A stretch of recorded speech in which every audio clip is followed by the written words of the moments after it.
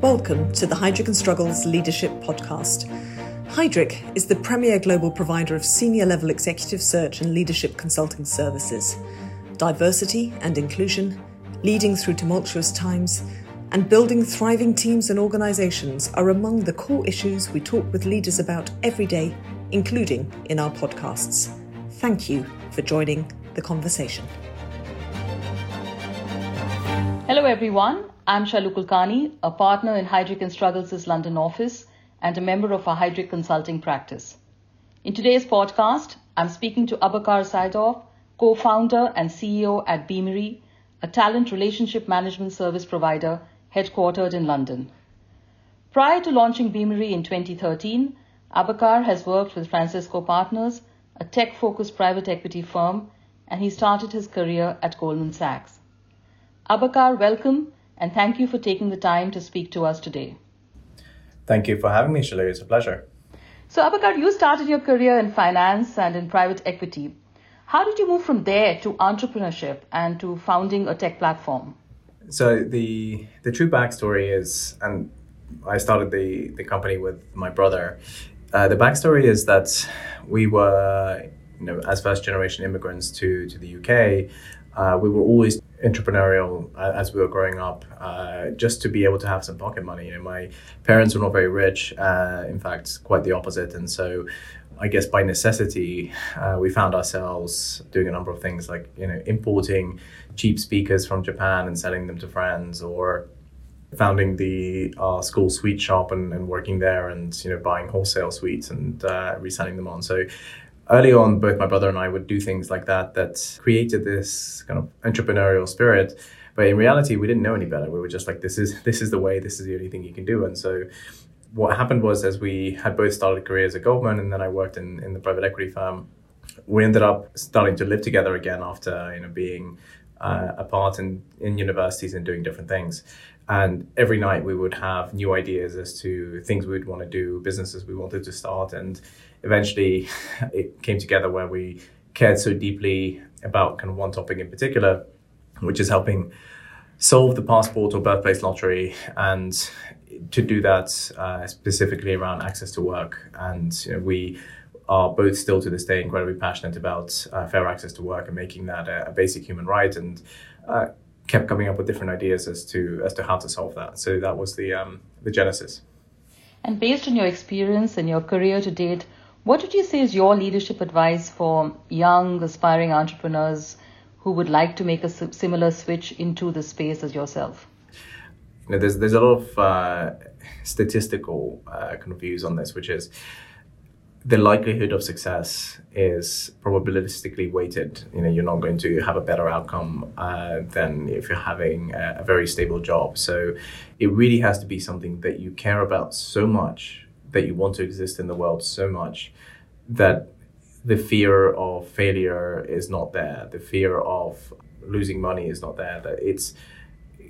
I think one of my friends describes this as the idea is, ripping itself out of your chest that you want to do this so much, and that you will go through all of the hardships, all of the long nights, all of the emotional drama that comes with starting a company. And, I know dozens and dozens of entrepreneurs who started companies, and when it got hard, and it really does get hard, they dropped out. They were like, this is too difficult. And so I think that my advice is, only work on something that you would work on for free forever. You want it to exist so much. So COVID, as you know, has impacted many organizations globally, and many of them have had to rethink their operating models. So what particular changes have you faced as a leader through COVID-19 in these last few months, and what did you do to overcome them? It's something that I talk to a lot about my mentors and other CEOs. And I think obviously I'm going to say something that is probably relatively obvious in today's world and literature, is around how to embrace the hybrid leadership model, which is, we've known for a long time that, for example, in education, that children learn differently and there's different styles and different approaches. So it shouldn't exactly be surprising that people work differently, and some people work better at home, different hours in different locations. There's lots of things that are conducive to work and productivity. But I think something that isn't often talked about is, what does leading a company that is going through that hybrid transition look like? And the fact that when people don't see you or meet you, you build relationships in a different way. Many managers are doing that for the first time. So it requires an extra bit of deliberate thoughtfulness on understanding what people are going through and understanding how to motivate, inspire, and create connection. And so for me, that has been a very, very deliberate effort during the pandemic. So culture, as we know, is at the heart of all successful global companies. How would you define BeamRe's culture, and what have you done to build and maintain it as a leader? My view is that culture is something that you cannot just define from the top. Ultimately, it is the summation of the traits of all the individuals you have in the company, and it is something that you can build deliberately, you can retain, you can change. All of these things are things that you can do. And sometimes people deliberately change their culture, and every single person you hire impacts it. And so early on, what we recognized is that as founders, what makes us similar in many ways is we're very curious and we ask a lot of questions. So the first value that we have as a company is starting with why. And starting with why is that first question. The small child that asks lots of questions always says why. And so we wanted to capture and preserve some of that childlike curiosity towards everything, seeking to understand, seeking to learn, and not being satisfied with this is how we've always done things. The question to that should always be why. And people that are like that want to be given the autonomy to go and do things. But to encourage that autonomy in a world where the company is always changing, the business is growing, things are hectic, people need to feel empowered to own the change they seek. And if something is broken, fix it. If you see an opportunity to make something better, do it. And what we wanted to overcome is, that burning building syndrome of people walking past a burning building and nobody calls the fire department because everyone else thinks that somebody else did. And so owning the change that they seek means every sentence that starts with, we should do something, should end with, and here is how I'm going to do it. It's not somebody else's job, it's yours. And so that became our second value. And to ensure there was balance in that, because then you create a very ambitious, highly motivated, highly curious, high ownership company, you need to make sure that you also create kindness. And I think that a lot of companies talk about authenticity, but authenticity is often associated with directness and bluntness, but you can actually be authentic and be very positive and kind. And so for us, acting with kindness became a third value for us.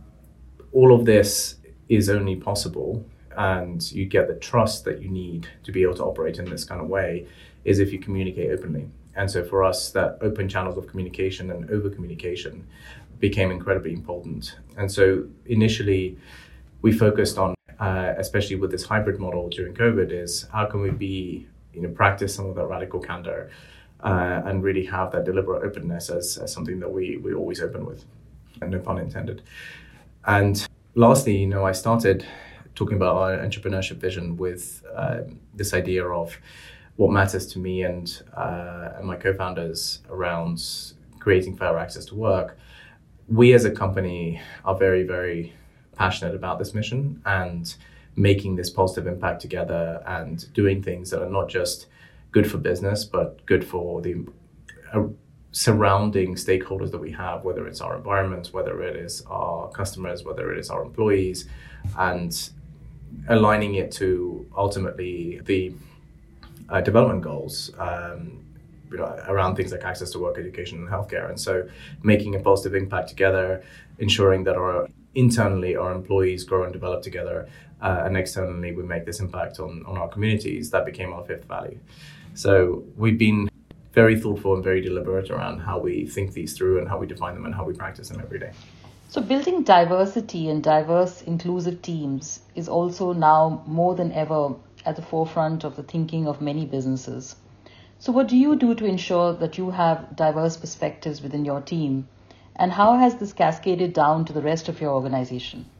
I think a lot of organizations focus on the high-level construct of gender diversity or ethnic diversity. And something that we spent a lot of time on and thought a lot about is within DE&I, my personal mantra is actually starting with I, right? What needs to be true to create an inclusive environment? And if you start with creating inclusion, the inputs to inclusion are many, including equity, including diversity, but there are many others. And ultimately, our approach has been, you need to create a company where people feel confident, included, passionate, excited, and creating that kind of organization is, from a diversity perspective, is one that is non-homogeneous. And so the way we approach this is creating non-homogeneous teams that don't look like each other, or having a certain percentage of non-homogeneity, because often in the extreme cases, diversity gets associated with not of a particular gender or skin color, therefore, or if too much of a particular gender or skin color, then you are not diverse. Whereas actually, it's about not being like the others. It's about creating teams that act and think differently. And some of that thinking differently, it comes from the backgrounds, comes from the educations. And so we think a lot about that from this side of diversity. But really, having a diverse team that does not feel listened to or included is not useful either.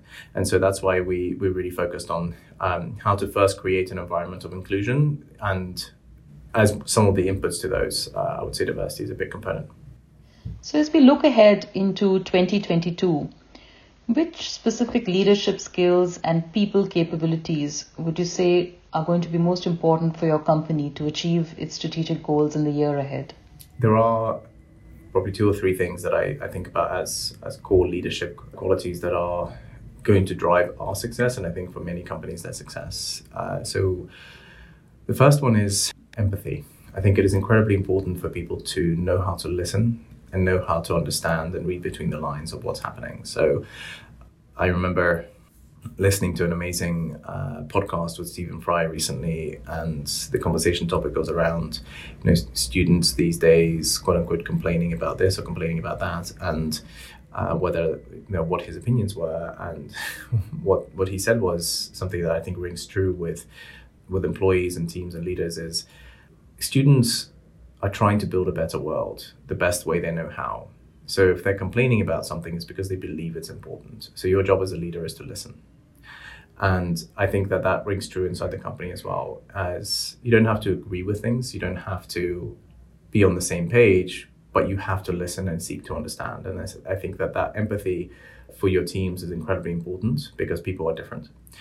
I think the second is knowing how to take risks and move quickly. A big leadership quality that I hire for and that I look for in my leaders is people that know how to take bets and how to take calculated bets and how to inject urgency into what they're doing. I think that is an incredibly important quality in being able to move quickly and achieve results quickly. So I think probably the third is coupling with a lot of the values we talked about is when you're running teams that are hybrid, some remote, some not, and you're practicing empathy as a leader, it's around understanding how to create teams that achieve those results and how to be very, very focused on the building blocks of what it takes to build good benches of management teams. Because some of the things that we need to really fixate on at the moment is how to create good managers that know how to manage those hybrid teams. And that is different to what we've known before. And I think the last point is investing in people's growth and careers, because I think when we look at some of the reasons for the quote-unquote great resignation that is going on today, a lot of that is, and we have a lot of research that talks about this, some of the primary research conducted by Beamery, is that people feel that without that connection, they don't feel like their careers are being invested to and their growth is being invested to. And so I think that's a really important skill set for leaders. Abakar, thank you for making the time to speak to us today. Thank you for having me. It's been a pleasure, Shalu. Thanks for listening to the Heidrick & Struggles Leadership Podcast. To make sure you don't miss more future-shaping ideas and conversations, please subscribe to our channel on the podcast app. And if you're listening via LinkedIn, Twitter, or YouTube, why not share this with your connections? Until next time.